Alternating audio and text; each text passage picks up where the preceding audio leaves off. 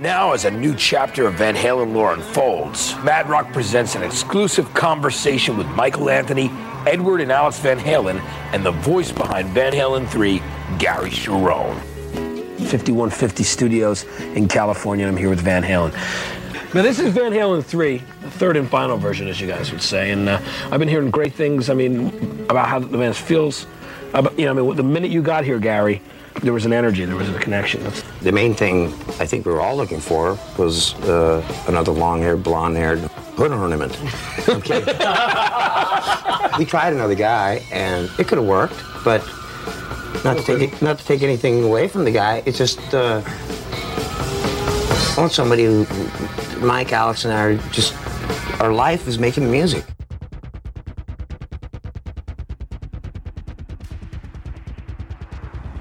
This is the Growing Up Rock Podcast with your hosts, Stephen Michael and Sonny Hollywood Pooney.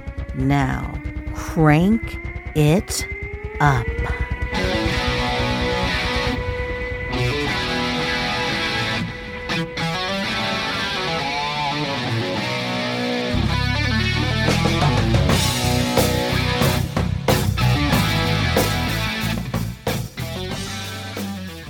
Hollywood, it's November, and we're basically at Thanksgiving. What are you giving thanks for, my friend? A lot of things. Maybe not a lot of thanks today, but I'm glad I got, beautiful wife, healthy family. Everybody's doing good. I got good friends, so life is good.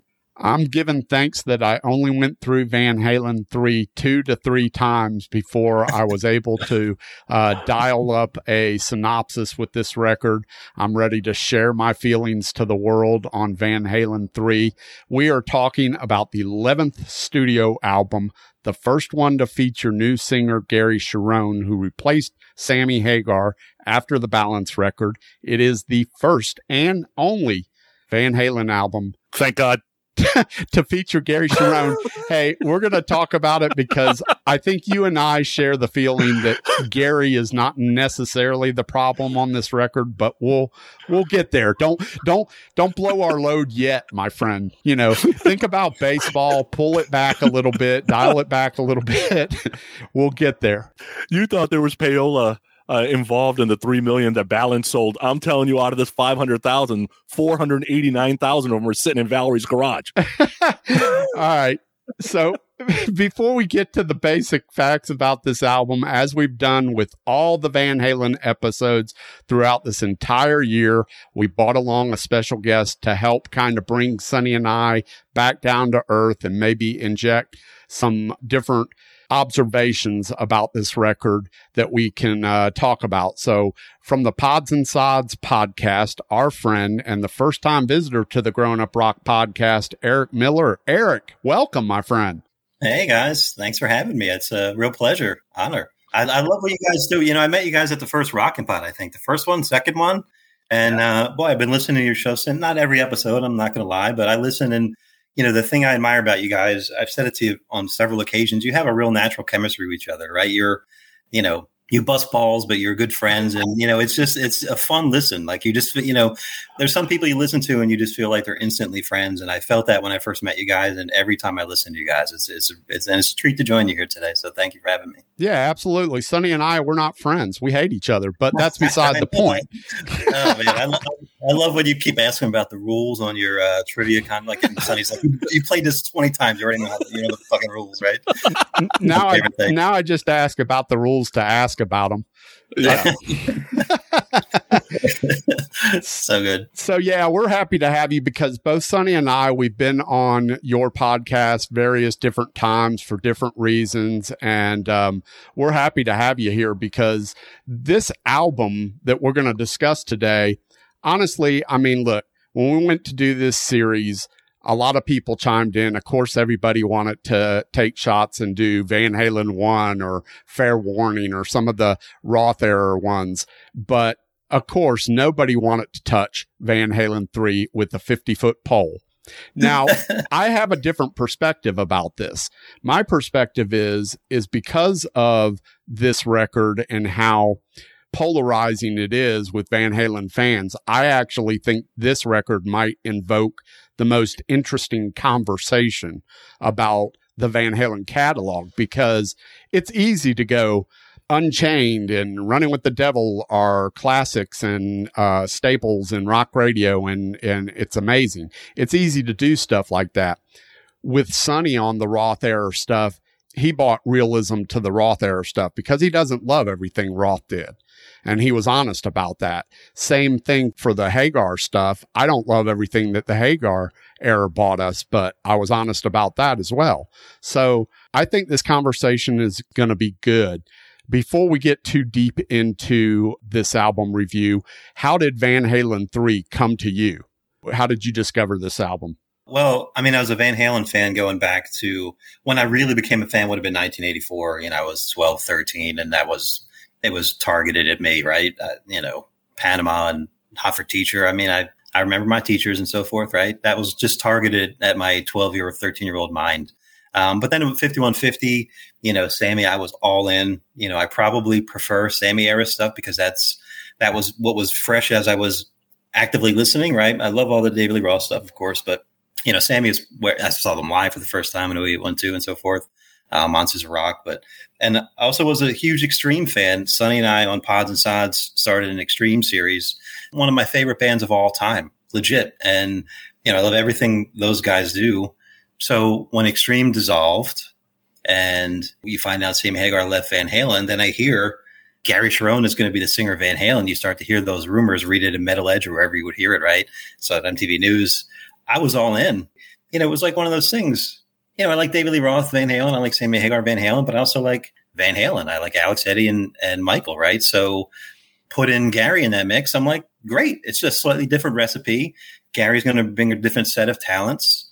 How could I not like it, right? I mean, we'll probably get into this a little bit, but I always kind of frame this of, if you're Gary Cherone and your band dissolves and, I think it was Steve Hoffman that made the connection, right? Steve Hoffman he basically helped discover Extreme, and then he was managing Van Halen at a point, I think, on Balance with Ray Daniels, and then, eventually here. By the way, when you guys did Balance, did you know that? Is it I Can't Stop Loving You when he says, "Hey, Ray, what you say?" Yeah. He's talking about Ray Daniels. Okay.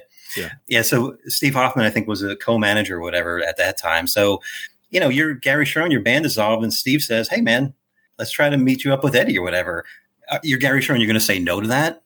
Who's going to say no to that, right? Of course you're not going, so, but that's me coming from a fan perspective with an open mind.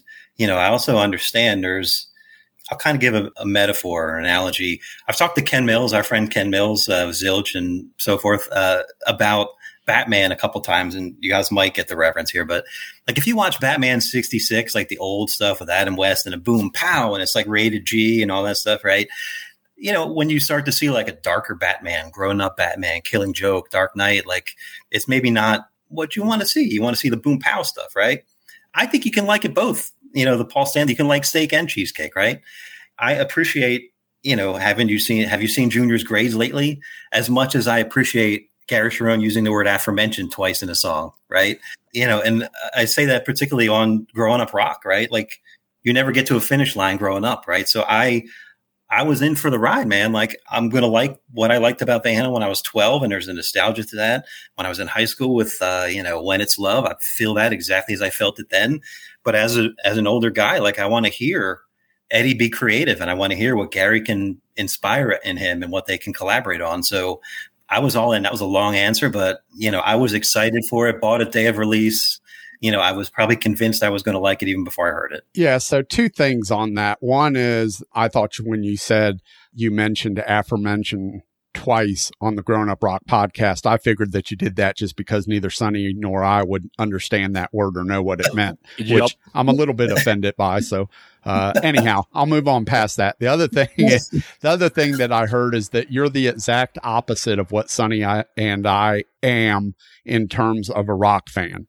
So Sonny and I were just discussing this the other day. And we understand that the artist wants to grow and do different things and expand and all that stuff.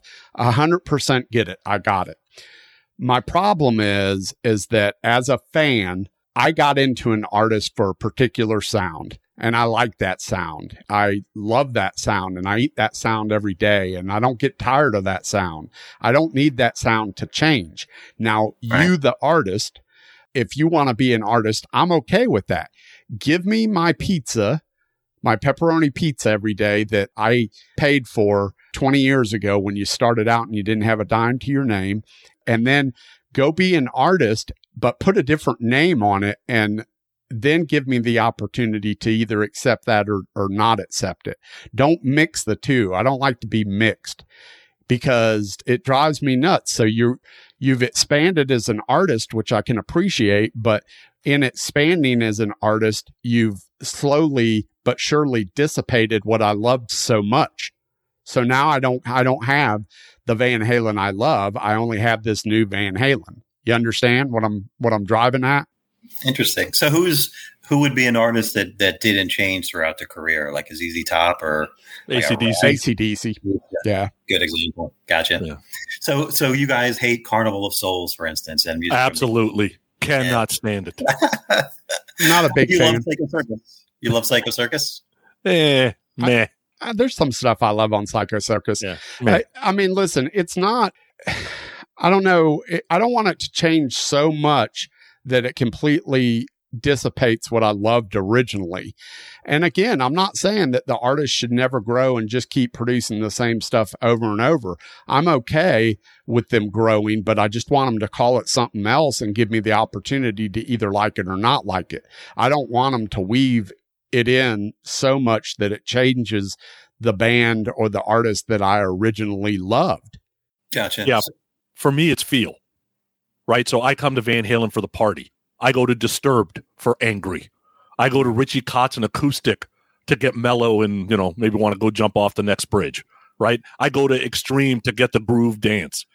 If that's what I've labeled them as, they can have a song or two that gets out of that. But if it gets too far and the whole album goes there, that's when you start losing me. Interesting. Which it's interesting because for Sonny, and I'll use Sonny as the example, 3 of Sonny's favorite artists, Prince, Jeff Scott Soto, and Richie Kotzen, are all over the frickin' musical map, all over the musical map.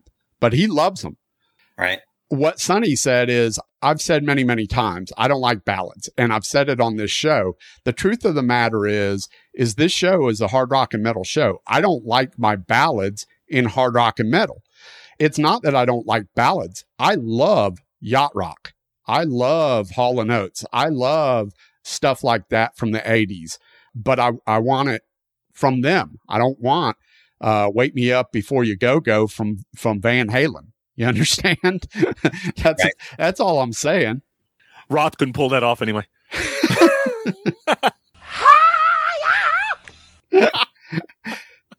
Nice. So that was Sonny. How about you? The first time you heard that Gary Cherone was the new singer in Van Halen, you're an Extreme fan. How did you feel about this? Oh, I was in. Very much like Eric, right? Huge Extreme fan. Loved Nuno and Gary. Loved the mix. Loved the groove. Loved the vocals, the harmonies. You could hear the Van Halen in them, right? It was marriage made in heaven. I had no issue with it. I'm 28 years old, and 2 of my favorite bands are about to kind of become one, very much like how I felt when it happened in 85, 86, right? So I'm like, okay, we'll be just fine. Now, I wasn't in love with 3 Sides because Extreme had changed a lot from the first to the second to third album. Like they were going through, but I wasn't a huge Queen fan either, and they were kind of following this Queen-esque thing of every album is so much different than the album before it. And you would have a rocker or 2, but there was a lot of experimenting and that kind of stuff going on. It's just who they are. But no, I was all in, and I agree with Eric on he chose Batman. I'll choose the Joker. I was there when Cesar Romero was there, even though he couldn't even shave his mustache. He put the makeup on over the. What a lazy. I know, right? And then when in my teenage years, Nicholson was the Joker, and I thought there would never be a better one. I thought Ledger knocked it out of the park, and hell, Joaquin Phoenix knocked it out of the park. Right. Yeah. So you just never kind of let it go. You can stick with it. It's okay. But I'm also with Steven is if it gets way out there, like I'll tell you before we even get into this album, I am damn glad this was not the next Extreme album because I maybe never listen to Extreme again. Right. So I'm glad this label does not have Extreme on it. Interesting. So for me, I was indifferent about it. I'm an extreme fan as well. When I heard Gary was joining the band, I was just kind of like, okay, I didn't see that coming. That's sort of left field. And then I was like, well, one guitar hero to another guitar hero. Okay, I can kind of see it. I kind of understand it. So I was just kind of in wait and see mode. Wait till the record comes out and hear what it sounds like. And I did see them live on tour, and I thought they were really good. They had a great set list, and Gary did a fantastic job of pulling off the Roth era stuff. I thought it was a really good, solid concert, So that was kind of my feelings on it. Gary has said he in hindsight, he wishes he had done the tour before they did the record, so he could have, been identified with the band and probably gelled with them over time and so forth, right? That makes sense. Yeah, so let's get into some basic facts about this album. So it was released March 17th of 1998. It was recorded March through December of 97. They recorded it at 5150 Studios. The album clocks in at 65:22, which makes it the longest Van Halen album out of their entire career. In fact, somebody made the comment today that you could listen to Diver Down twice and it still wouldn't be as long as this album, which I found kind of interesting.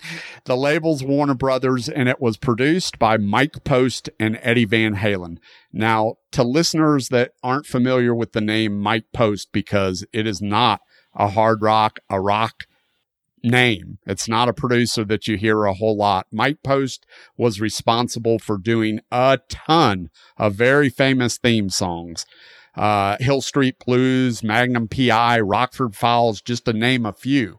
I think he did the Greatest American Hero theme music. Believe it or not, I'm walking on air. I think he wrote that for Joey Scarberry. But yeah, he's done a ton of stuff. Rock records was not his forte. It was mentioned that he and Edward were friends. And Eddie said in an interview that I watched today that producers were coming at them wanting to do this next album, and they wanted the old Van Halen, and Eddie didn't want to do the old Van Halen. Eddie wanted to do something different. And Mike Post was the only guy that listened to their material that they had demoed with open ears. Okay, I get it. I understand. But yeah, okay. The album debuted at number 4 on Billboard and sold 191,000 copies the first week. So if I'm doing the math here, which you're not doing it right, I can guarantee that already. Hey, mister, don't call that dog Lifesaver. No. Call him Shithead. And it sold 191K the first week out of the box. And here we are in 2021, and it's just sold roughly around 500,000. That means it basically sold almost half of its total albums that first week. So it's kind of like a movie debuting at number 1. People go see the movie. It's a horrible movie. Word gets out and nobody goes sees it. And then it falls out and it's on video 2 weeks later. Same thing, I think, basically with this album. It really didn't have any staying power. It really didn't have any singles to propel it to continue to climb the charts or stay on the charts. 191,000 copies its first week. That was on the name alone. That was on curiosity alone. That wasn't because somebody heard something and goes, oh, this is amazing, right?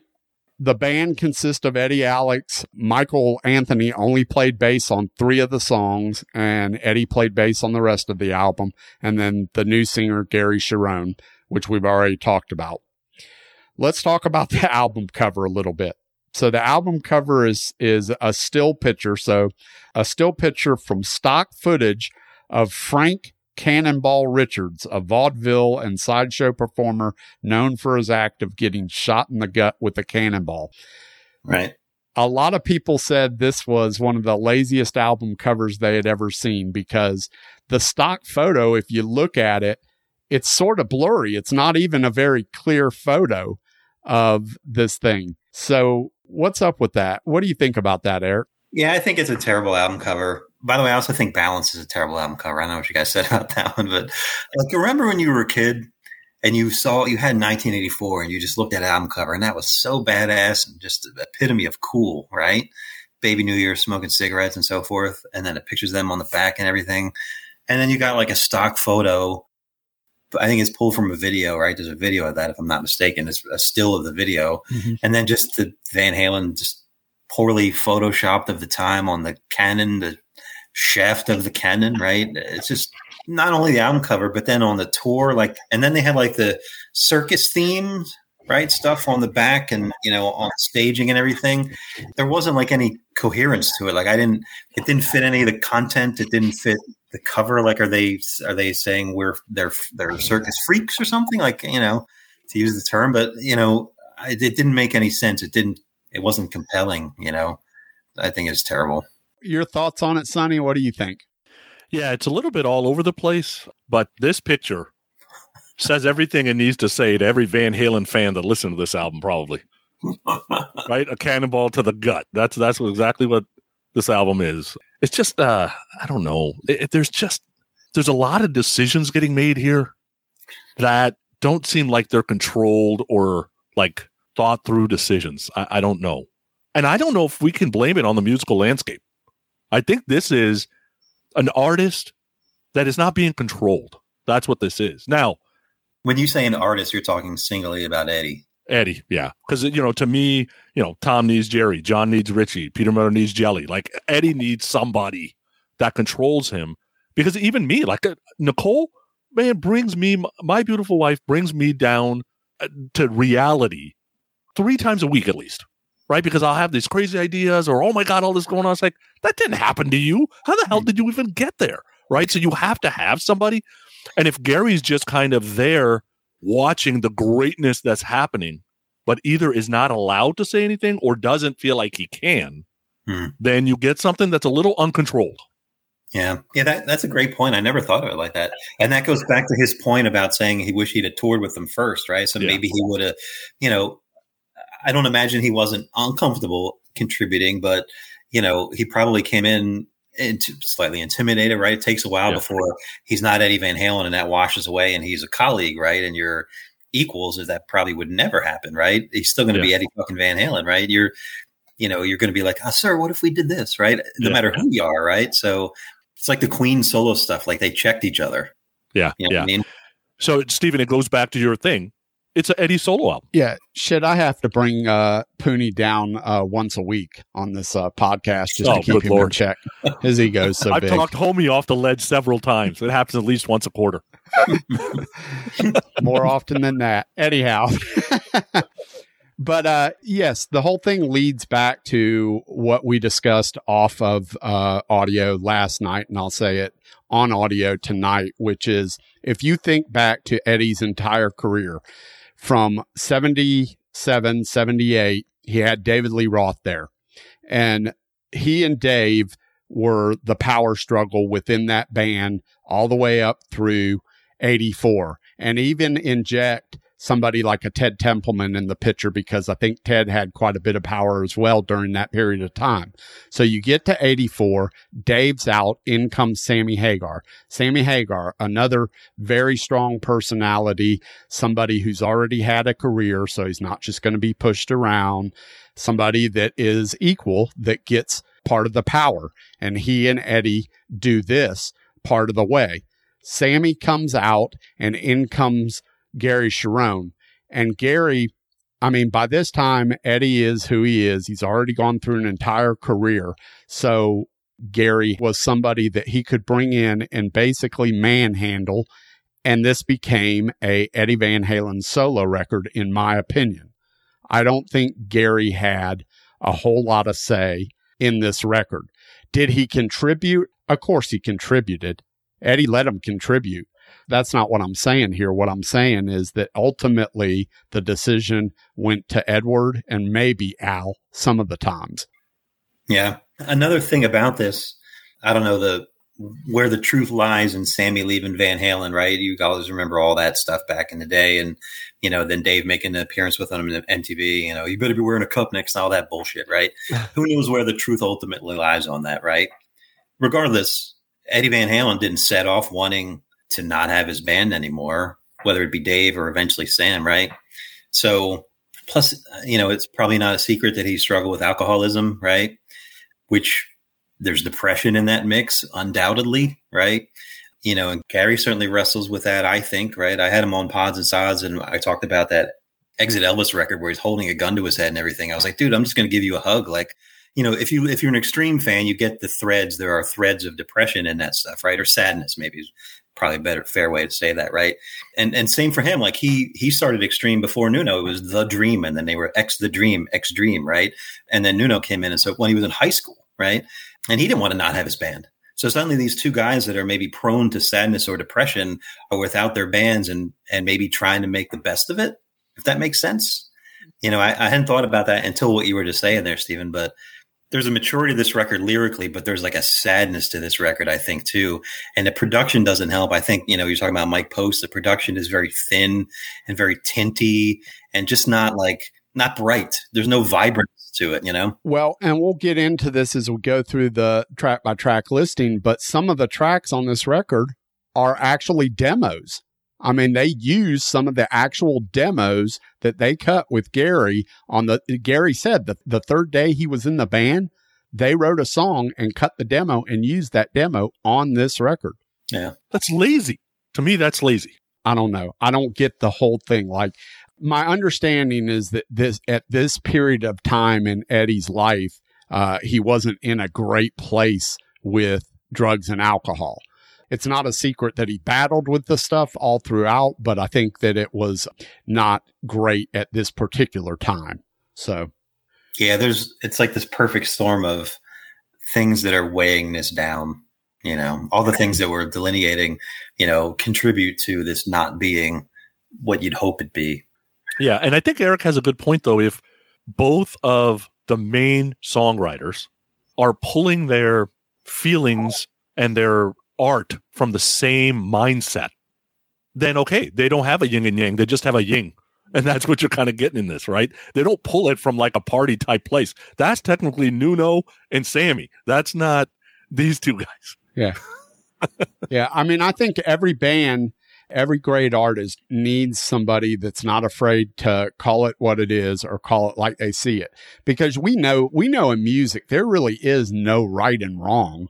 I mean, honestly, there isn't. What somebody likes, somebody else may hate and vice versa. But there is a yin and yang within music through producers, other guys in the bands, songwriters, whatever, that says, hey, you're onto something with A and B.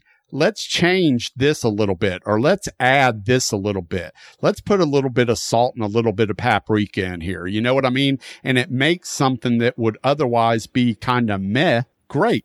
Right. Yeah. I don't think that was happening at this point in time because all of those powerful figures, whether it was Ted Templeman or Sammy Hagar or David Lee Roth, they weren't in the picture at this point in time. Even Don Landy's not in the picture anymore.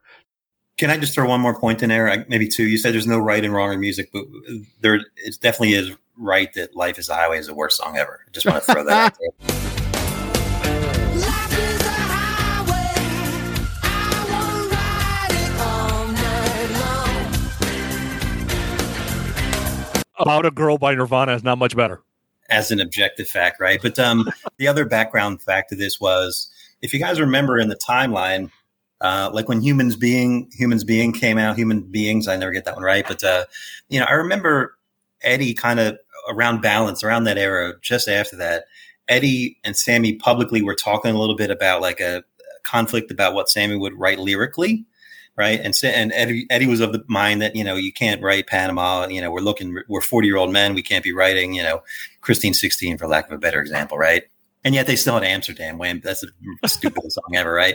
But still, like Eddie wanted something more adult and mature. Right. So he was already on that trajectory before Sammy left. Right. So that's just more background leading into this record.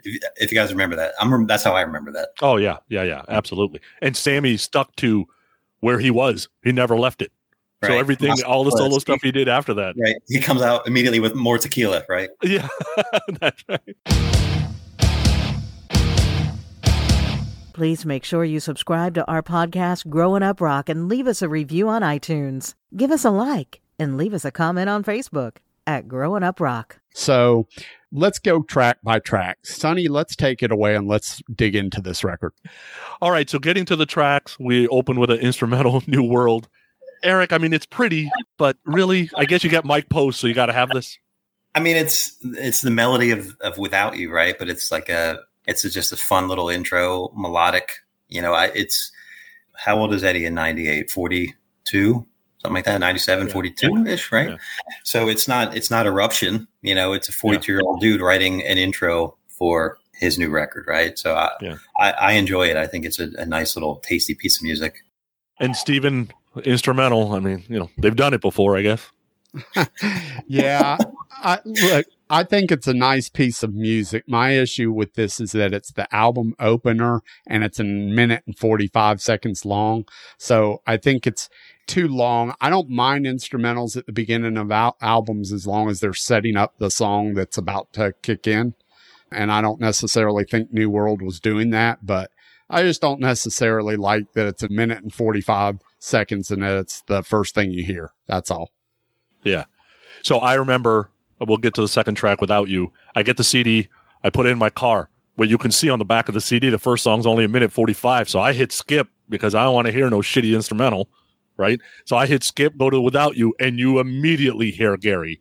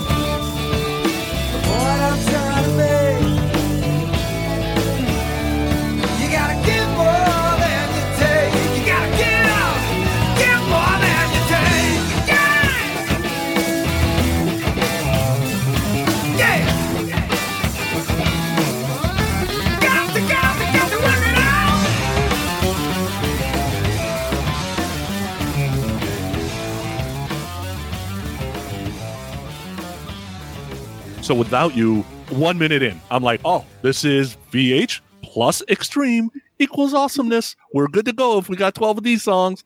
Eric, did you like it right from the get-go? There was no way I wasn't going to be completely honest, right? But yeah, I mean, I did love it right away. I love the drum intro. This is probably redundant to every Van Halen episode you've done. I love the guitar, obviously, right? But there's that breakdown in there that no, and he's doing like this funky, like syncopated stuff in the middle. This is probably me transferring or projecting. It's very Nuno-y, right? But Nuno, of course, learned that from Eddie Van Halen. I'm not kidding myself, right? But it's more rhythmic or syncopated than I typically had heard Eddie play at that time, right? So, but I love that with the muted palm bits in the middle there. Yeah, and there's like a great guitar before that when Gary's like, the got to work it out. Like, and then there's these wonderful guitar flourishes there. So yeah, just like you said, Sonny, it's Van Halen, it's Gary, it's fucking them all in. It's great. Yeah. And I remember listening to it and going, that pre-chorus, Steven, I'm like, that pre-chorus, Nuno would have cut that shit out because Nuno would have been like, the verse is good and the chorus is good. Let me just do like a little guitar transition in between the two and we don't have to have that shitty thing you got in the middle. Because, Steven, the song's not exactly perfect. Definitely not perfect. So today when I was doing research, I watched this MTV special with Matt Pinfield. It was called Matt Rock, and it was 43-minute interview with all four members of Van Halen, this version of Van Halen at 5150 Studio, talking about this album. And it's kind of weird because the room is dark and Eddie has sunglasses on in a dark room and he's playing guitar a lot and he basically does most of the talking, but Gary does talk a little bit. And according to Gary, Without You was the first song that they wrote together, and they wrote it within 3 days of Gary being in the band.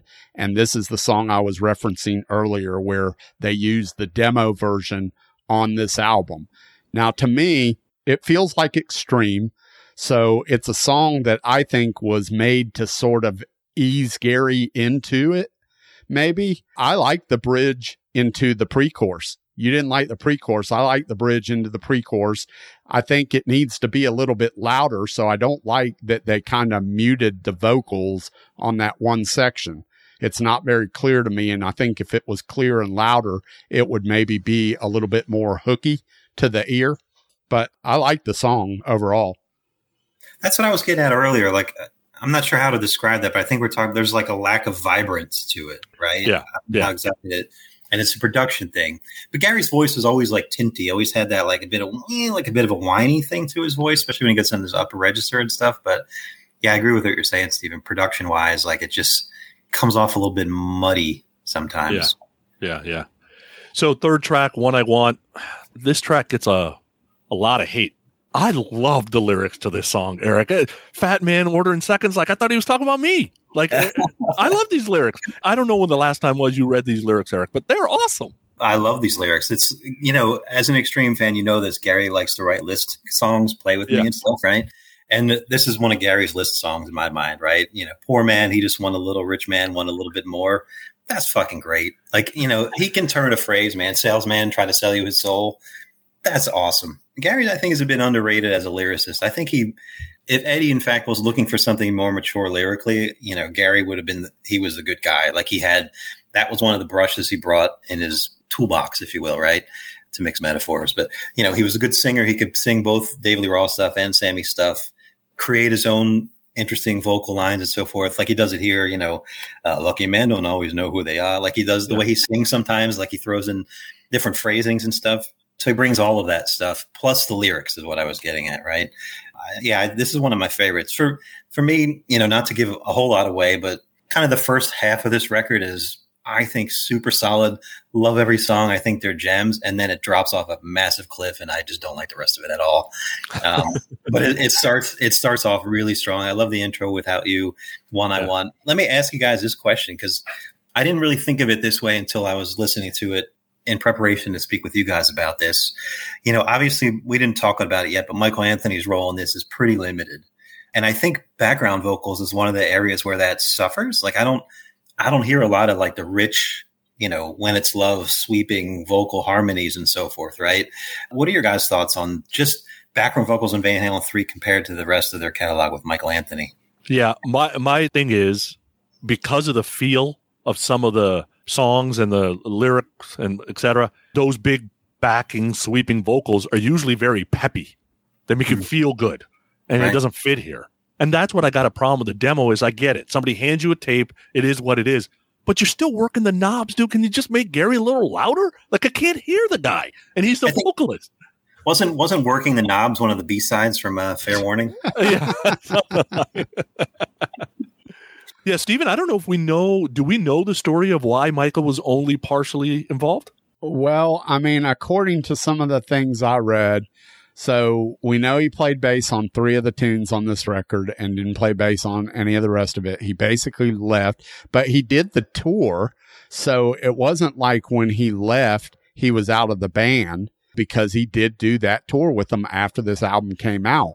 So I don't quite understand that. I know Eddie played bass on the other tunes. The only thing I can think of is Eddie was notorious for staying up till 8 o'clock in the morning, 11 o'clock in the morning. I mean, he would work through the night at 5150. So maybe when he wanted something or needed something on tape, he just did it, and Michael wasn't available because Michael didn't live there, you know? Yeah. That's the only thing I can think of. And Mike probably never really fought it because, quite honestly, Michael probably really wasn't into this. Yeah. Yeah. And he probably was stuck in the middle between, loyalty to these guys and his friend Sam. And, he didn't want to leave. He didn't want to stay. I'm just imagining that. But if that were me, that's probably how I would feel, right? Yeah, yeah. So, Steven, the groove of the song is good, right? One I Want. And I think Extreme should redo this with Nuno because I think it would come out great. My notes were this. I like it. I know people bust on the lyrics because I've heard that repeatedly as well, but I like the groove. So I said exactly that. I said, I just think basically my issue with this song is that I think it could have used a stronger bridge, pre-chorus, and chorus, because I don't think the pre-chorus, the bridge, and the actual chorus are very strong. Other than that, I mean, it's a decent tune. That's only half the song. Other than that, that's like half the song. It's but I've said from day one that I'm not a lyrics person. I need a good groove, and I got that with this song. So, and I like the cadence in which he delivers the lyrics.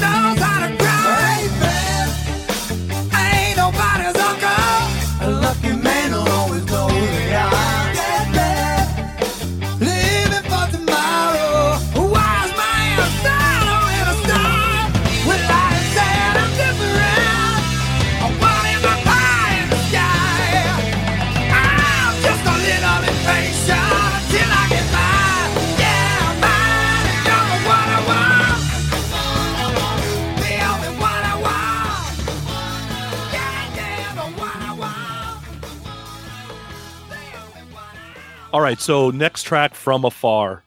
I was listening to this a couple of times. It has something. So, Eric, what I did was dropped into Audacity, sped it up by 50%, and it sounds amazing, to be honest with you. So everybody should hear this song at 1.5 speed, because if the speed is at, it's really bad. Eric, your thoughts? That's awesome. I'm going to try that. I'm going to do that for year to the day. Maybe that'll polish the curve. I mean, like I said, I love the first.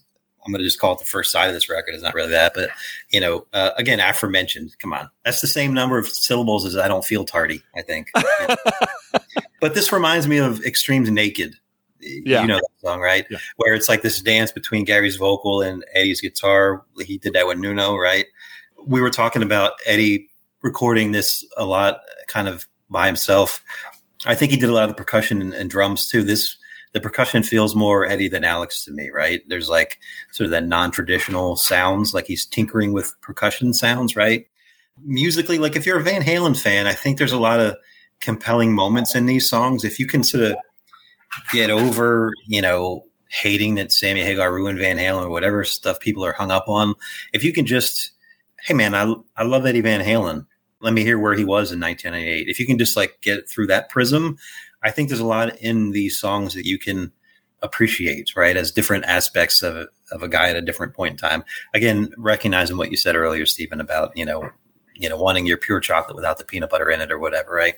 But, like, I don't think Van Halen Ice Cream Man fans really want to know about surrendering to your quiet contemplation, but that's fine. I like that. And I'll go back to listen to Van Halen 2 or whatever. Right. So, I like that I have different sides of this performer, this artist and this collection of guys, so I still love that From Afar. I'm going to listen to it at 1.5 speed though. That's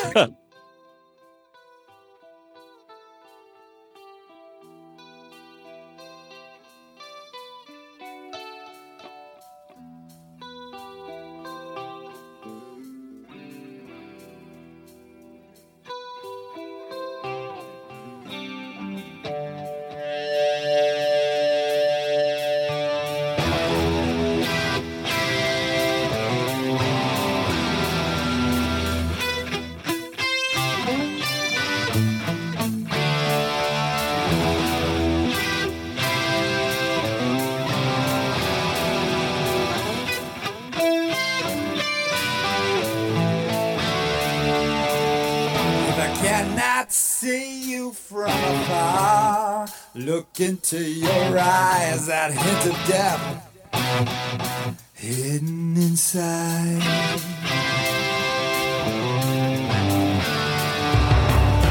If I cannot hear you from afar, whisper in my ear, rest assured that you are near.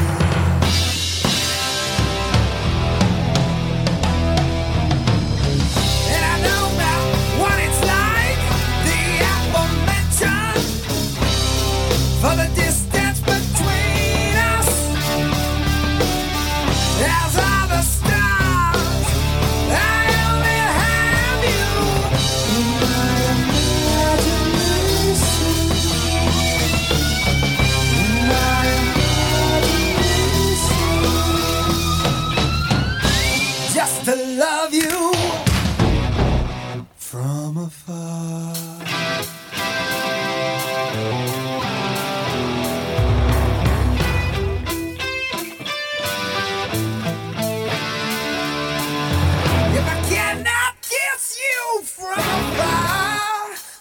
Against your lips, taste the sweetness of your breath.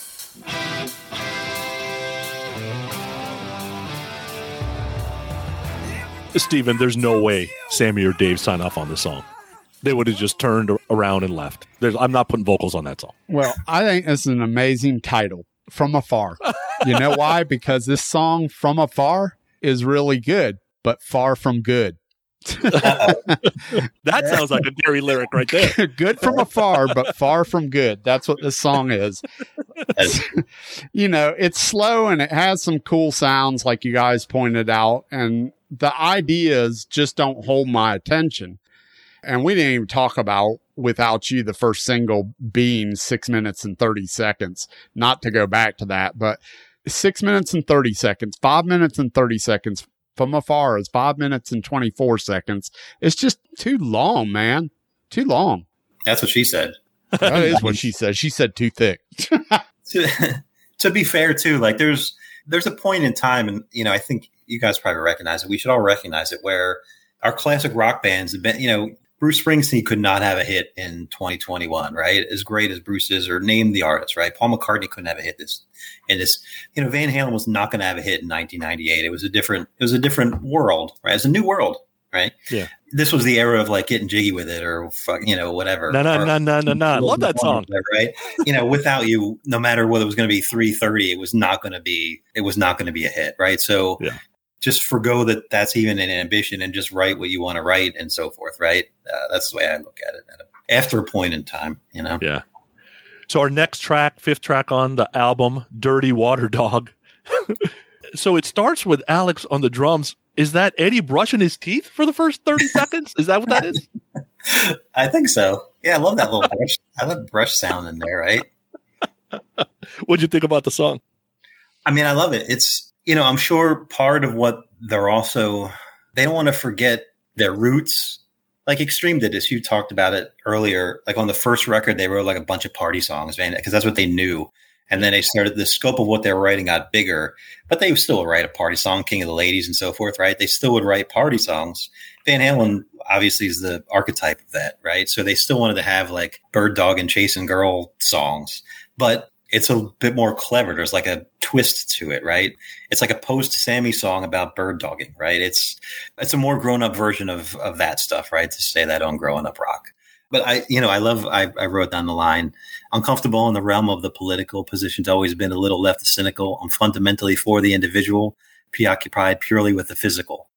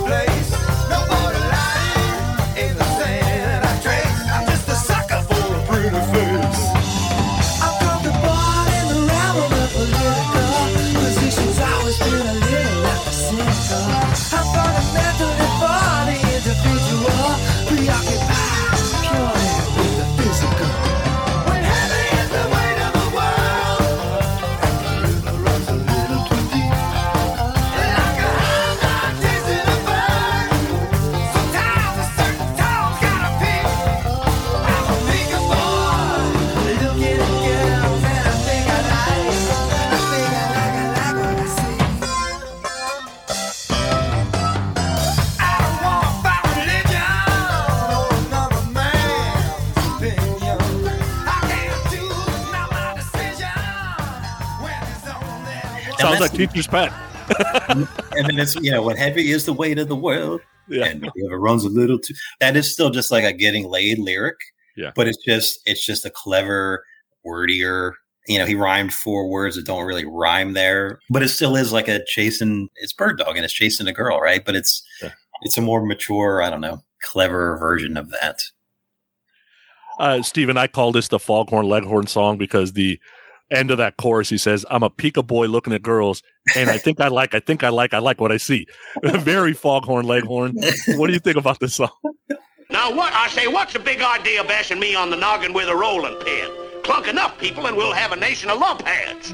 I said, let me tell you what I think about this song, son. Pull up a chair, let me tell you.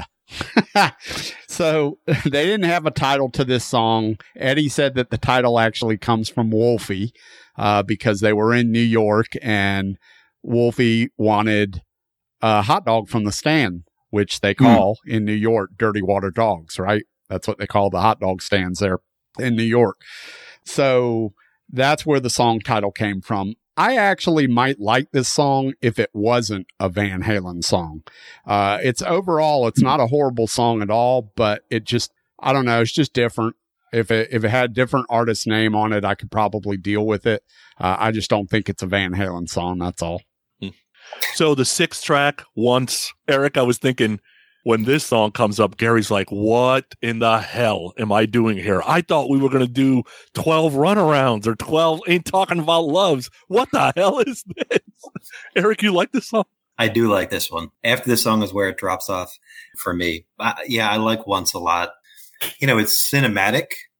What you said, Steven, about Eddie hanging out in the studio and just creating music, I picture that alone a lot, right?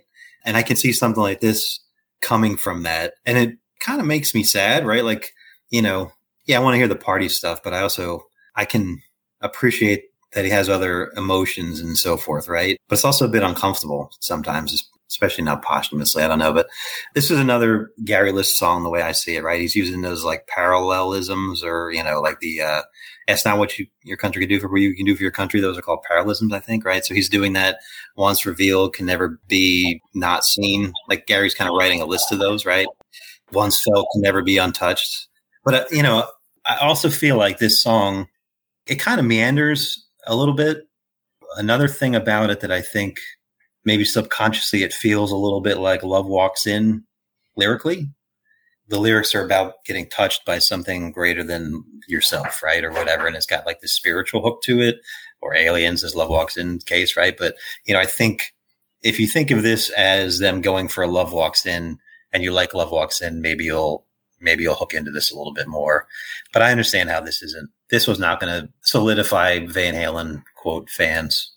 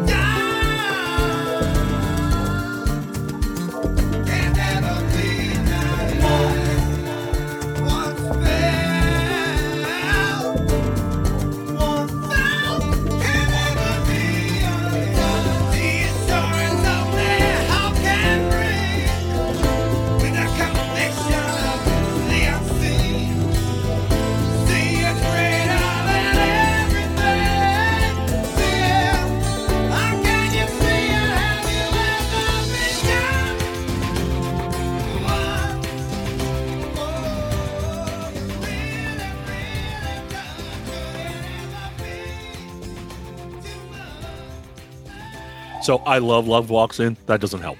And you know how Steven every once in a while will talk about, hey, if you cut out a couple of minutes, this song would have been easier to take. The song was 7.5 minutes, Steven. To me, you would have had to cut all 7.5 minutes. This song is shit. Really? And it's not the worst song on this album, and it's shit. It's not. Yeah. Did you try listening to it like 2-speed or anything? I couldn't do it. Twice now. I basically got super scared when Eric said this is when the record after this song is when the record starts getting bad. Really? Right before the best song on the album? Come on. Anyway, I'm going to let that go. We'll get there. So Once for me, this is my notes on Once. A boring tune that basically goes nowhere and lasts almost 8 minutes. And I wrote, ugh. So look, I understand all the stuff that Eric said, and I actually believe that it's true. I think Eddie, like a lot of other artists, they have their demons they're fighting with. And for Eddie, there was a lot of loneliness involved with those nights out in the studio. And I believe that as an artist, he should put all that on tape or get it out however he needs to get it out. Again, I'll harken back to what I said in the beginning, which is awesome. You're Eddie Van Halen. Slap your name on it and put it out as an Eddie Van Halen solo album. That way you're telling me I can listen to it and buy it or not listen to it. But when you slap the Van Halen name on it, the Van Halen name that comes with the history of Running with the Devil, Somebody Get Me a Doctor, all these great songs. This song doesn't belong in that catalog. To me, it doesn't belong in that catalog. And so it's a boring tune that basically goes nowhere and lasts almost 8 minutes. Ugh. Steven just explained Coke and New Coke. That's what he just explained. All right. So 7th track, Fire in the Hole. I remember hearing this on the Lethal Weapon 4 movie. I love the Lethal Weapon movies, even though not all 4 are great. I love them anyway because, they got the actors they got. This is the point in the record when I got pissed off that Gary's not loud enough. To me, it'd be a great song if I could actually hear Gary. Yeah, it's not a bad song. I'm not saying that, but for me on this record, like I'm liking. Well, I'm glad that you guys invited me on this particular episode because a lot of people probably would just straight up shit on all of this stuff, right? And I appreciate that you're, and I think I'm being honest about it. I'm not saying it's the greatest record of all time, right? I'm just giving you my context of it. And like I said at the beginning, I was going to like this by hook or crook. Gary with Van Halen, I was all in, right? So, there's probably a bit of me convincing myself back in the day, and it stuck with me, right? But, Fire in the Hole, like this was just a straight rocker. Like this is kind of forgettable. Like there's some songs on Balance and stuff that are, in front of Lawful Common Knowledge where I'm like, Spank. Like there's songs on there where I'm just like, it's just, I could just do with that. That's probably your favorite song. Where I'm like, they're kind of forgettable, right? And this is one I'm like, it's just not bringing anything new or interesting for me. It's just a straight rocker. Not bad. It got actually in Philly and WMR, it got a fair amount of radio airplay, probably more than Without You. I remember hearing us on radio quite a bit. And, you guys will laugh at this. Idiot Me's like, come on, man. They got to release once, or why are they wasting the airplay with this song? They need the one I want on here, or whatever, But anyway, yeah, I mean it's good, But for me, this is when I'm like, oh yeah, I don't really like the rest of this record. That's usually when I stop listening. Yeah, Steven, this is a little closer to traditional Van Halen. That's probably why you like it. Yeah. For the very same reason that Eric said he thought it was forgettable because it's a straight up rocker, I think on this album it's memorable because none of the other stuff is even close to straight up rocking. So Fire in the Hole, when you finally get there, I like this song. I think it is the closest thing to the old Van Halen that we know.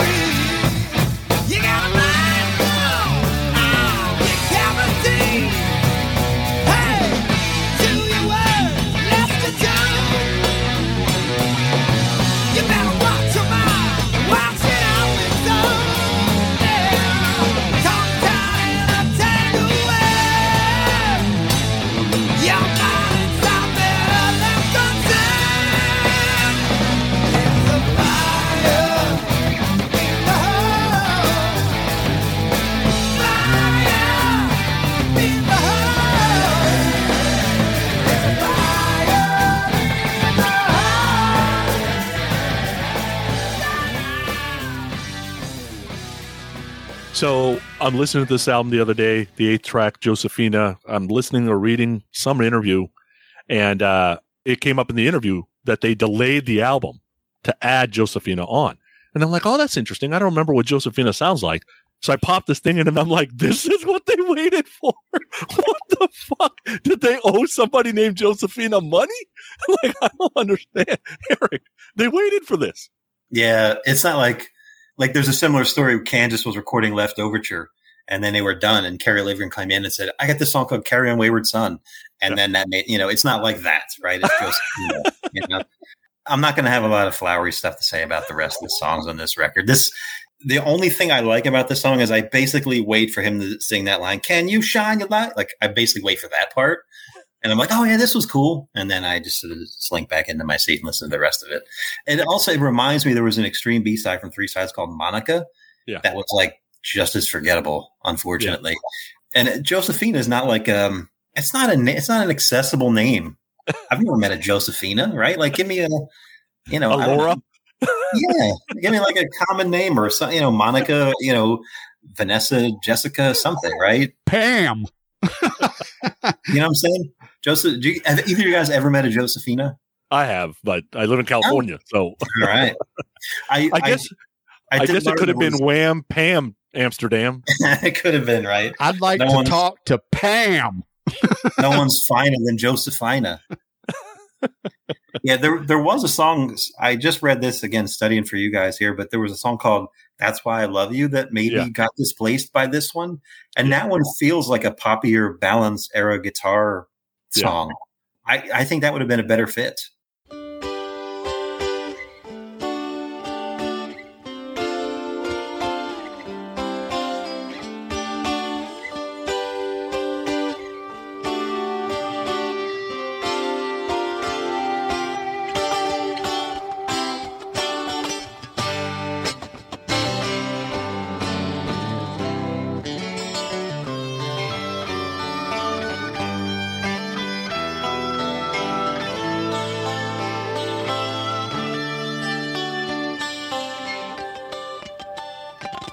Josephina, there's so much I wanna know.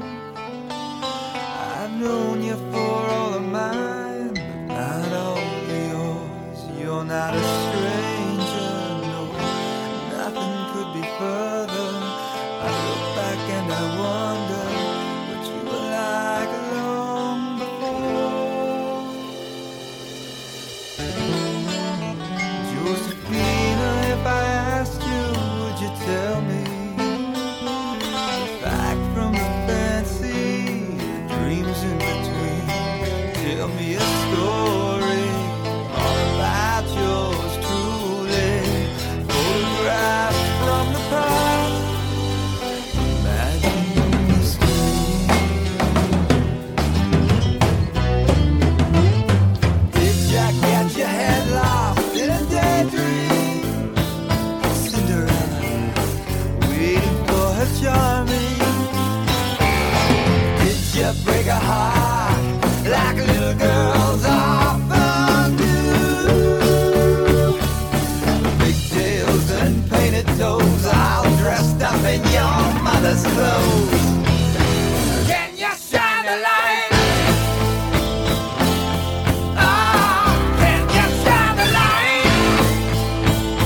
Oh, please, can you shine a light? Yeah, can you shine a light?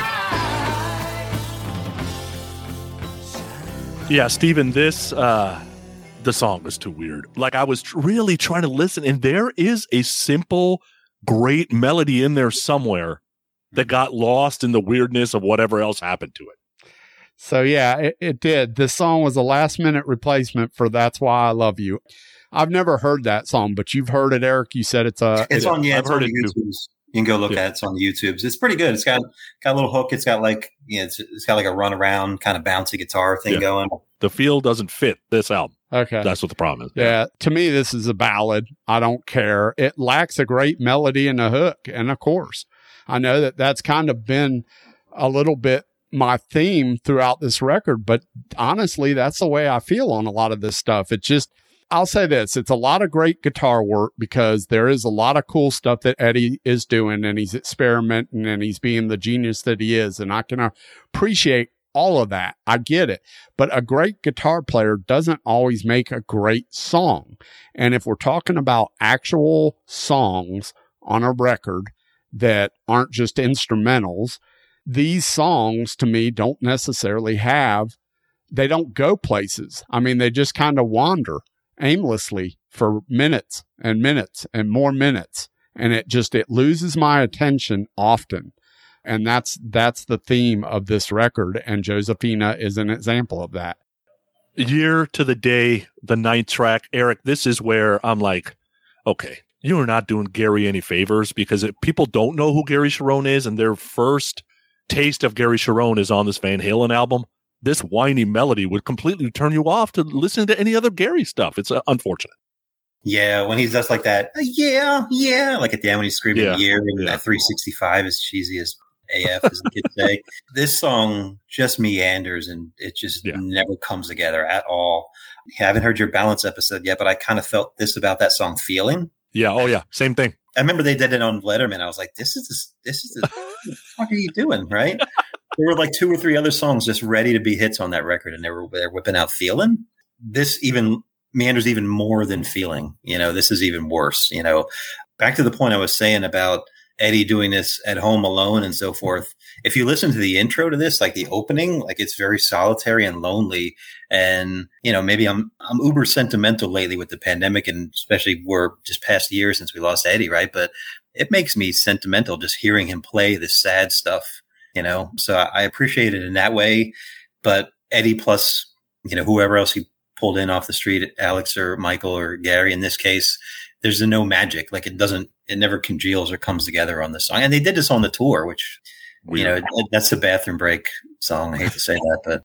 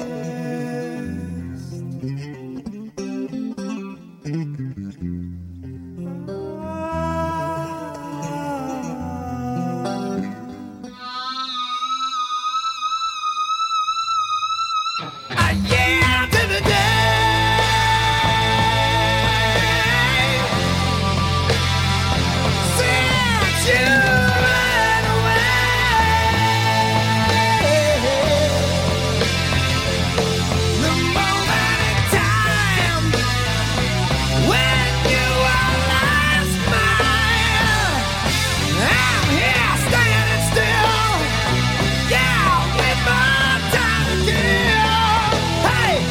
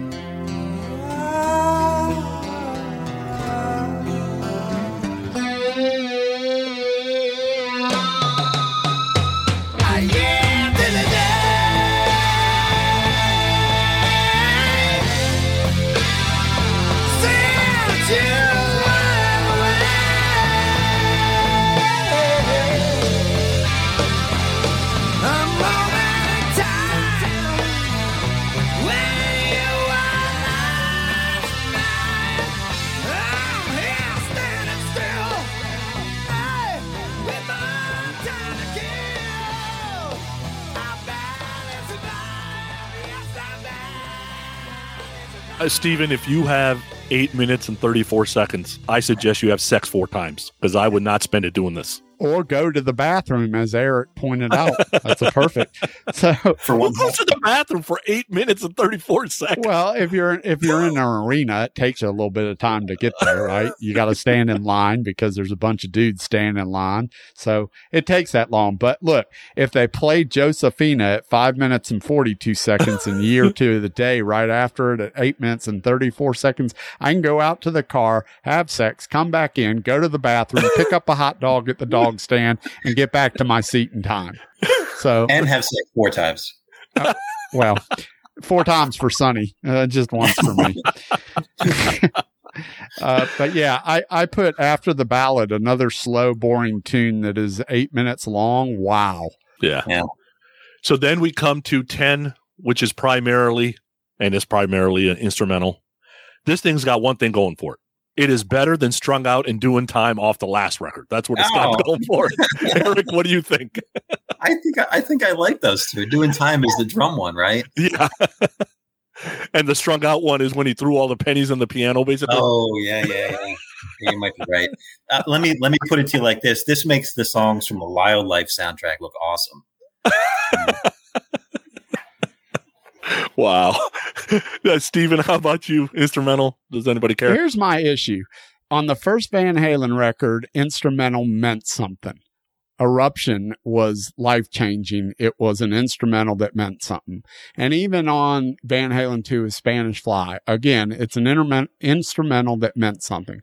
316 was really something special too, yeah. Somewhere along the way, instrumental to Edward Van Halen became the definition of noodling, because a lot of this stuff that he's releasing, whether it was on Balance or on this record, is just basically sounds like he's noodling and pushes record, and they give it a title and they call it an instrumental and they release it.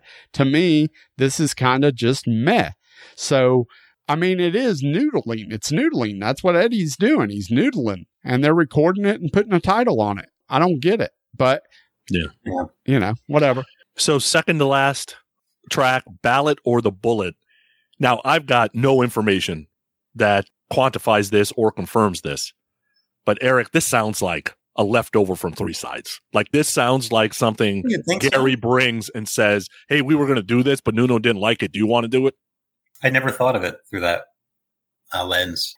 I'm going to listen to it that way. I never thought of it like that. I'm not a fan of this song. Just lyrically, I think it's kind of terrible, actually. It feels a little too real lately. Not to get political with you guys, but I'll take the pen and the ballad any day. This is in '98, so it's a different era, and he's using was it Huey P. Newton, the By Any Means Necessary, and so forth, right? Yeah. He's talking about liberation, so me listening to it in 2021 is different than in '98 or whatever. But just not a fan. This is just a joke. The only way this song could be worse would be if it was Life is a Highway. Which version do you hate? Do you hate the Tom Cochrane version or the Rascal Flatts version? Yes. Why do you hate that song so bad? It's just become a symbol of how there's these earworm songs out in the world that you never choose to listen to, and yet you just fucking can't avoid them. That's just the one. It's like the catchiest, most annoying, bouncy in the movie Cars, just Pablum Drek. So it's just become the punchline of all of that. And I just threw that one out at random. I think there's a subconscious thing going on there. I think he was about to get lucky in a car while that song was playing, and the person kicked him out. And he's like, that's it. I'm never listening to that song again. That song is bad luck. Damn you. Yeah. Steven, we've talked about this song before. It's okay in some places. At least it moves, which is a far cry from what the last few songs did. So at least it moves.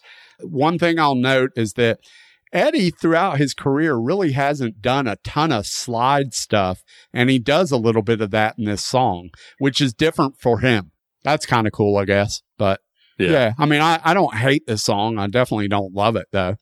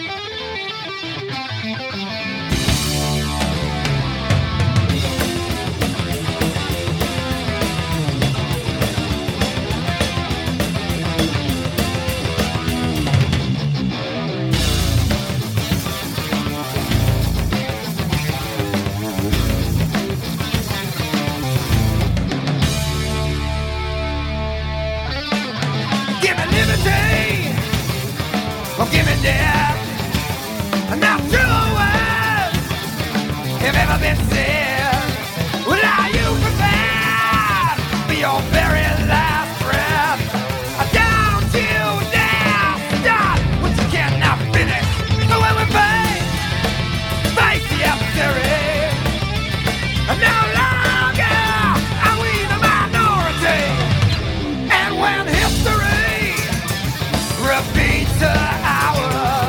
The pendulum will swing, swinging to power. Though not in vain, like your forefathers. Freedom! I never had no room for cowards. But in the end, there will be equality. By any means, necessary. The ballot or the bullet, the choice is up to you. The ballot or the bullet, tell me what you gonna do. The sword or the pen can be held by the same hand.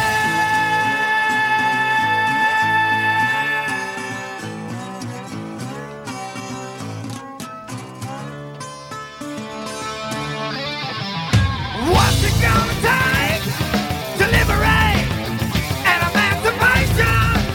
A false proclamation. All these token words that the legislate. I spent a little bit of time, high and a little too late. When the house is divided, it just will not stand. Once it's decided, a line drawn in the sand. Ballot or the bullet, the choice is up to you. The ballot or the bullet, tell me what you gonna do. The sword or the pen can't be held by the same hand. This last track, How Many Say I? Eric, if this is my reward from sitting through this shitty album, is to end with this song. Yeah. That's just mean. That's just mean. Really? Let me hear your thoughts, Terrible. Stephen, and then I'm going to give you the opposing. I'm going to make a case for this song, but I want to hear yours first, Stephen, if you don't mind. Mine? Yeah. All right, so How Many Say I? Eddie on lead vocals. He claims he was forced into singing. No, I don't think so. A writer once wrote, cringeworthy and unintentionally hilarious. Why? This is another song that really goes nowhere. I swear there are other vocals that are not Eddie's that are on this song. Like in certain places, there are a couple places where there's no way it's Eddie singing. I don't know who it is, but it just sounds. Yeah, Gary's doing the harmonies with them. Yeah, it just sounds different. I don't know. This song doesn't do anything for me. I mean, I listened to it today and no. So I'll even tell you one more thing, Eric. When I hear Eddie doing lead vocals, I realize and understand why he wanted to hire a singer. Yes. I can. So, Eric, go ahead. Profess your love for this song. I don't know why you would have any. Well, I'm gonna make a case for this, right? So buckle up. But I have two thoughts I want to share, and this is kind of this might be a sweet way to end your Van Halen series, right? Because my first thought is this, which is not the best one, but remember Michael Jordan tried playing baseball, I think it was, right? Yeah. Like if you're Michael Jordan, you should know your strengths and like be the Michael Jordan of basketball rather than just another guy playing baseball, an average guy playing baseball, right? So that's true of Eddie Van Halen, right? And I'm thankful that he didn't try to sing ever before or since or whatever, right? So, he's the Eddie Van Halen of guitar. Don't be the Michael Jordan of baseball of singing. Does that make sense? Right? Yeah, absolutely. I'm down with all the criticism and, people hurling arrows at it and so forth, right? However, having said that, I really like that we have this, right? It's a novelty, of course. You hear the story that he was pressured into singing it and so forth, right? He doesn't have a strong voice. He knows he doesn't have a strong voice. He was shy in speaking, right? I think, right? He's soft-spoken, shy. He wasn't gregarious like fucking David Lee Roth and so forth, right? So I like that we get to hear him sing, use his voice, right? Like it, again, maybe it's me being sentimental and that we lost him, right? Like this kind of brings a tear to my eye, and not in a painful way, like Life is a Highway, like you guys are saying, right? But I like this sweetness of, man, we get a song with good lyrics, a positive message, right? About how we can all be better and so forth, right? Just sort of this introspection of like, how many of us realize that we could do better when we see the homeless person and walk past them, and the lyrics say, right?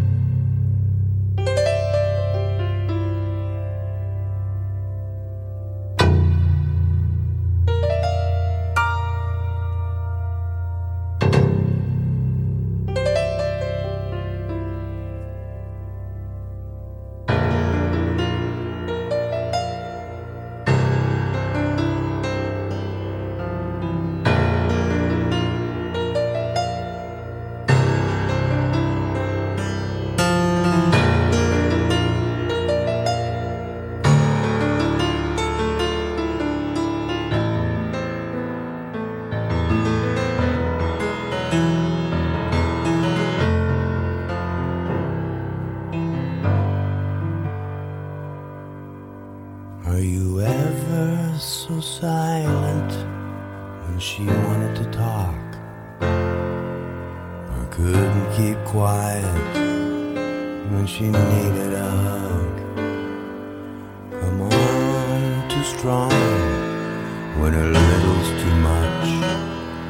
How many say I? Go on and say yes and really mean no. Would you rather guess when you just don't know? And then say I love you, but aren't willing to show. How many say I? How many say I? How many say I? How many say I? How many say I? How many say I? I love that we have Eddie Van Halen from the grave, posthumously. I can listen to this and hear him singing that message to me, right? And that's a sentimental, like that. I feel that. That is so much more valuable than just like, oh, here Gary sang another song and that's that, right? Yeah. Like to me, this is, if Gary was the guy that said, no, man, you sing this one. And Eddie was reluctant. He was like, no, man, really? And Mike Postal was like, yeah, you should sing. And, if that's what they did and we got this, you guys can shit on it and so forth. That's fine, right? But I thank those guys, man. We wouldn't have Eddie Van Halen singing this song with these words for the rest of our lives to enjoy, right? So through that perspective, that's why I love this song. Not a great song, not a great singer, doesn't matter. It's Eddie Van Halen. Everything he means to us, right? He'll forever mean that to us. And we have this nugget, this novelty, this thing of him singing this song with these good words that resonate with all of us. So that's me making a case for how many say I. Okay. I can recognize that and I can appreciate that. I don't appreciate you trying to make me and Sonny look like heels now that we've gone through this. Oh, I don't care. It doesn't matter to me. And shit on this. But no, look, I appreciate all the warts and all for all this stuff. And as big a fan as I am of Van Halen, I can be honest about the warts, right? Because there are some warts throughout their catalog, and it's not all just Van Halen 3. There are other warts throughout the catalog as well that I don't love, but Spanked. I actually like Spanked. I like that. Oh, you bad boy. Yeah, I like Spanked, but anyway, love it. So look, it's a fair assessment. I can appreciate what you're saying about it. It's just I'll stand by what I said. Yeah, that's the way I feel. Let me challenge you and your listeners and stuff. Just having heard what I said right there, just listen to it not as like a song or a song on this record, but like a gift. We got this gift of Eddie Van Halen singing this song that we wouldn't have otherwise, right? So just release. It's not going to be everybody wants some or whatever. It's not that. It's not intended to be that. Just think of it like I'm saying as a gift of we get there. There's no other example of this. We get to hear Eddie sing this. Yeah. Again, and he knows he's not a great singer. He's trying. It's got this innocence to it because of that too. So I think I said enough. Yeah. All right. So we always do a bottom two and a top two of the album we're doing. So I'll share mine first. My bottom two are Once and Year to the Day. And my top two, Dirty Water Dog, and the only song that I go back to from this album that makes any one of my playlists ever, and that is One I Want. How about you, Eric? Let's see. I'm going to say One I Want, and I think it might be Without You.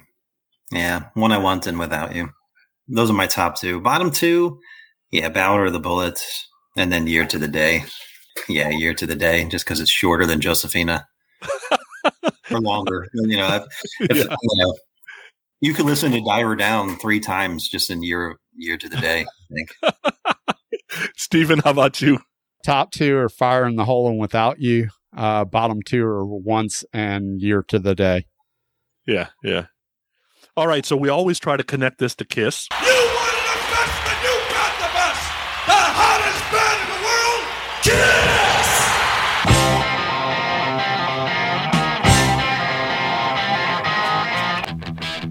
Kiss! It's time for your Kiss-storic moment on Growing Up Rock.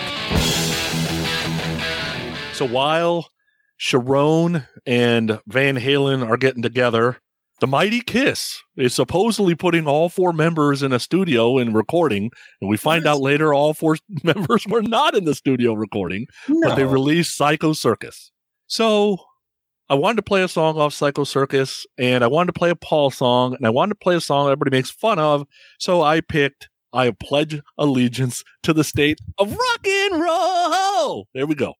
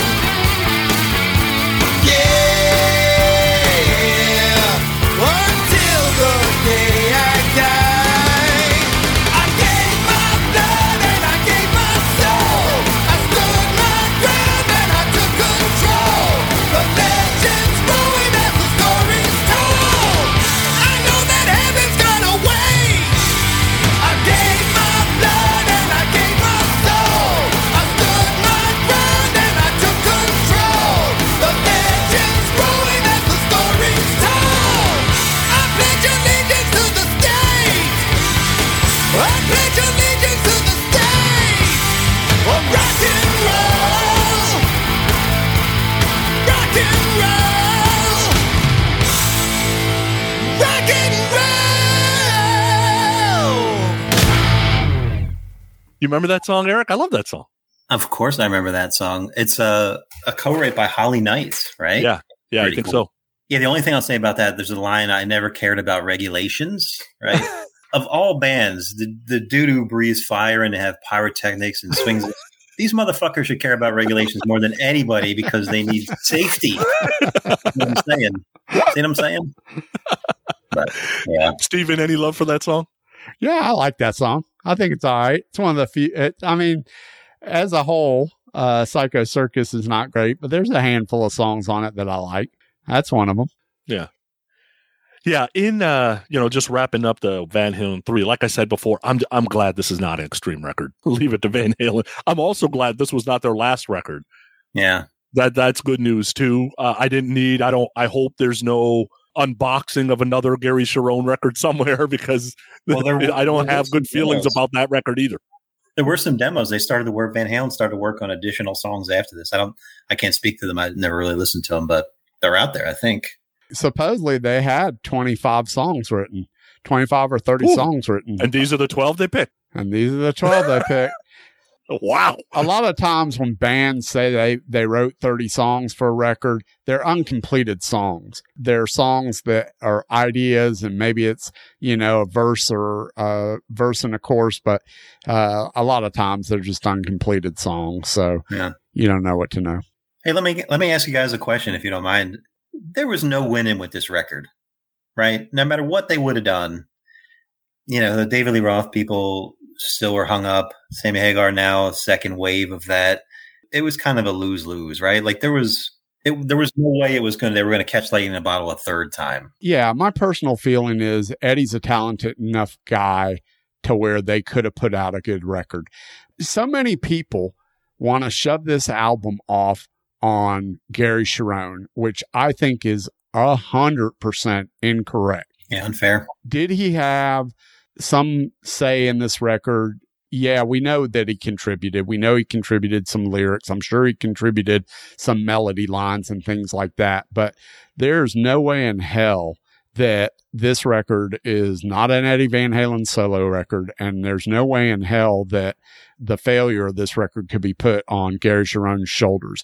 I think that if they would have treated it more seriously, maybe Eddie set aside some of his artistic feelings, and maybe they brought a producer in that was willing to put out a rock record and not be a yes guy, I think they could have put out a good record. I know they could have. We know they could have, because they put out Different Kind of Truth 12 years later, right? 12 years later after this record, something like that. 16 years later, whatever. They put out A Different Kind of Truth with Roth, and Roth wasn't the difference in that record. It was just better melodies, better riffs. I'll get off my high horse. I got two thoughts on that. One is, if you go back to like the 1984 or the Diver Down type of situation where either you're going to write pop type songs because you got a guy who's got a voice of an angel, there's no doubt about it, he could do anything in that genre, or you go to the Diver Down solution where you're going to do some covers, you're going to do some originals, you're going to keep it to 3 to 4 minute, rock songs. You could catch lightning in a bottle there. There's also, I could create an argument of, it's 1998. You're a legacy band. You've been around 20 years. You don't got to put out an album. You could have toured, wait a couple years, tour again, wait a couple years, tour again. You keep selling arenas, right? It wouldn't have been a problem. Gary's a great showman. He has no problem doing the David Lee Roth songs. That's why they brought him back in the fold, right? So you didn't need this album. I think this album actually did more harm to you than it did good. Without a doubt. That's 100% on point. This album did more damage to the band than good. Yes. So yeah, it's, it's there. There's many fans that would say, give it to me and I'll choose whether I listen to it or not. Okay. I'm telling you, there's only one song on this thing that ever makes a playlist of any kind for me. And that's one I want. That's it. I don't listen to the rest of the album. I had not listened to the album in full in probably 20 years. It's probably been 20 years because I remember not loving it. You know what you're missing, though? There's a song in here called Josephina. You should really get that. Yeah, because, they waited and put it on there, and it's supposed to be like a pour some sugar on me last minute thing. Yeah. Guys, don't all great, iconic rock bands have this album? Isn't this just their elder? I know you're framing, but I don't see it that way. Like, I like Heath Ledger Joker, and I don't really like Cesar Romero Joker, but what I'm saying, like, I like having the options, right? So, I can listen to them in different moods. I can listen to the party David Lee Roth. I can listen to the nostalgic high school Sammy stuff, right? And then I can listen to this, and it's a one-off, right? But I would absolutely rather have it than not have it. Yeah, it's fair. Yeah. We had to do the album. It's part of the 12. We couldn't skip it. So, well, and I appreciate you guys having me on. I know there's probably not a lot of people that would be as positive about some of these songs, and certainly no one would have been as pretentious and gotten in a soapbox about how many say I like I did. So I appreciate you indulging me and having me on and letting me spew my love for that song and this record. Well, half of it. I'm happy that you finally made it onto the show. I'm glad that you bought your insight and your soapbox for How Many Say I. So it's all good. I appreciate that part of it. You know, I'm just happy that, like Sonny said, this isn't the last Van Halen record. I'm glad we got one more to go in the season, and we'll finish up this year-long venture next month, basically. And it'll be a big crescendo at the end. So we'll do a different kind of truth, and then we'll rank all the Van Halen albums from 1 to 12. By the way, I misspoke that this was the last one. You're right. You do have different kind of truth. So yeah, I can come back at the end of that episode and talk about how many say I again if you want. Yeah. We're going to clip that out of the episode and release it as a bonus. Right. Bonus track, Japanese version. Listen alone in the dark, in your car, whatever, how many say I, headphones, think of Eddie's Leftist, and try not to shed a tear. I defy you. I'm going to actually do that because I think it matters what your mindset is when you listen to some of this stuff. Mm-hmm. Right. And I said, I make fun about it with Richie all the time, but Richie has this Acoustic Cuts record that if you are in any type of depression, you better not own that record. That record will send you over the edge because it can be so sad. But if you're feeling pretty good, it's kind of a nice listen because it's a little bit different. You can sing along, you can feel the feelings, but the mindset matters. So I'm going to try it. Yeah. And before he died, I would not have made the same case for this song. I would have made the case that it was a novelty and so forth, right? It's cute that we have it and so forth. But, just listening to it here in the run-up of talking to you guys, I got a different perspective on it now. Yeah, that's good. Fair enough. Do you want to plug anything before we go? I mean, Pods and Sods, you kind of retired from that, right? Yeah, we put out episodes here and there sporadically. Craig does more so than I. I haven't put anyone out in well over a year, but if I could plug anything, Growing Up Rock with Hollywood and Steven, fucking you guys killing it. By the way, can I curse on the show? At the end, I ask. We dropped 100 F-bombs. Yeah, no problem. Yeah. Sorry. Yeah, I appreciate you having me on. You could still go back and listen to all the Six Pack episodes that you guys were on, and I was grateful and that you guys came on and indulged me. There's some really good ones in there. I mentioned Night Ranger. I think we did YNT, if I remember correctly. Yeah. So go check. It's on podsodcast.com. And you guys are tagged in them, so you can go look right for Sonny, go look right for Steven, and listen to the episodes that these fine gentlemen are on. So podsodcast.com. There you go. Yeah, and I think we've said it before, like the podcasting, it's hard to keep doing. Like you do get into a little bit of burnout. You have to either share the work or get away from it for a while, and sometimes what will happen is podcasters put themselves in a place where it's like it's 15 hours to edit the episode, or they're doing 3 or 4 different types of podcasts and they can't keep up, and it's a lot of work. It doesn't just happen. Yeah. I did on the Six Packs. There was a run I did 22 or 23 consecutive days. I recorded, edited, released a day, an episode per day for like 3+ weeks, and that certainly contributed to me burning out. Yeah, it happens. Yeah, we ain't doing that here. That's for damn sure. No. But I did also have Gary Sharon on, and I did talk to him, I think, a little bit about Van Halen 3, so you can go listen to that there as well, podsodcast.com. Oh, that's cool. Yeah. That's great information, yeah. Oh, yeah, it was a great interview. Yeah, you've done some good interviews. You've had some interviews with Styx that I really enjoyed. And Thank you. Dan Reed, which I really enjoyed. And yeah, you've done some amazing things. I did a really fun Dan Reed. I grew up listening to Dan Reed Network, and I grew up listening to Taiketo. And I remember I'm blessed to call Dan Reed a friend of mine, right? So I did booking and been on the road with him and so forth, right? And I remember talking to him about Danny Vaughan and Taiketo, and he didn't know who they were, right? But then eventually, completely separate and apart from me, Danny Vaughan and Dan Reed connected somehow, Sweden Rock or something like this, right? And they became friends, and then, I remember I was like, Dan, you're friends with Danny Vaughan now, right? And he's like, oh yeah, it's great. And they started doing shows together, right? Then they recorded a record together. Fucking Dan Reed and Danny Vaughan recorded a record together. It was crazy, right? The reason I say that is I did a podcast where I had Dan Reed pick the 10 essential Danny Vaughan songs, and Danny Vaughan picked the 10 essential Dan Reed songs. And it was this really cool, sort of pairing of episodes. So, if you're a fan of Taiketo or Dan Reed Network, I'm real proud. And I did a lot of episodes like that. Pixie Essential episodes. Yeah. Awesome. Well, Eric, it's been a pleasure, man. I'm so happy you made it onto the show. We'll have to have you back for something else at some point. We got all kinds of things that we throw out there and do. So love it. anytime you guys want to talk about Living Color, I'm all in. Either that or when we do a complete dissertation on how many say I, we'll have you back on that. I'm all in. I'm writing my thesis on it.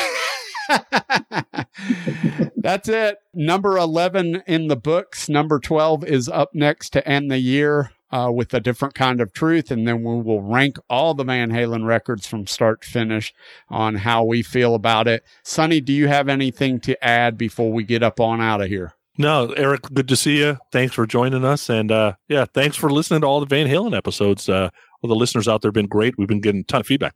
Yep. We will talk to you guys next week. See ya. Later. Get ready to shuffle, rattle, and roll. Play us out, boys.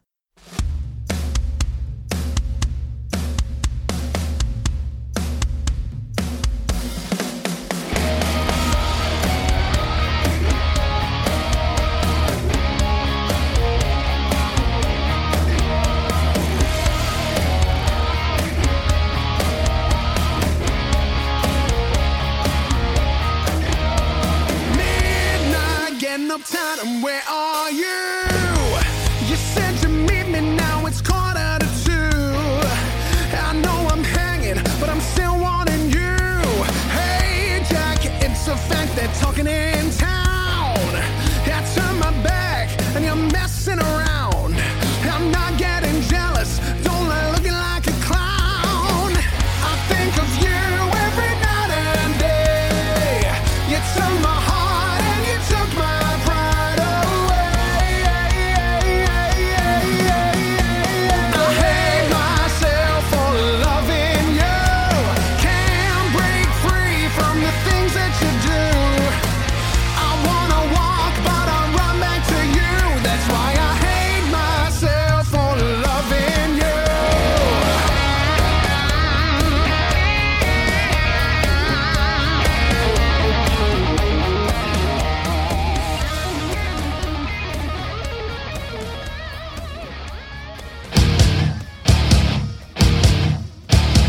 Everyone's got a rock and roll story to tell, and we want to hear yours. So go to our website at growinguprock.com.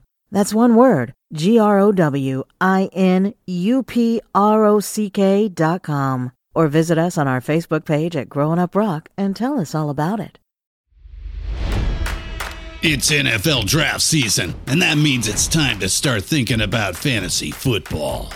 FantasyPoints.com features industry-leading experts and prognosticators using proprietary hand-charted data to help you score more fantasy points. FantasyPoints.com is the place to go for whatever kind of fantasy football you play. Whether you play fantasy football, daily fantasy sports, or do a little bit of everything, Fantasy Points has the meticulously researched content to guide you to victory. And why wait for the fall? Fantasy Points also covers the new spring football league, the UFL. Join the guru, John Hansen, Scott Barrett, Joe Dolan, and other massive names in the fantasy football universe with an exclusive offer. Use code Pantheon for 15% off any Fantasy Points package, including the all-in package, with access to every article, tool, and data nugget that Fantasy Points has to offer. That's FantasyPoints.com and code Pantheon for 15% off at Fantasy Points. FantasyPoints.com, code Pantheon. Score more fantasy points.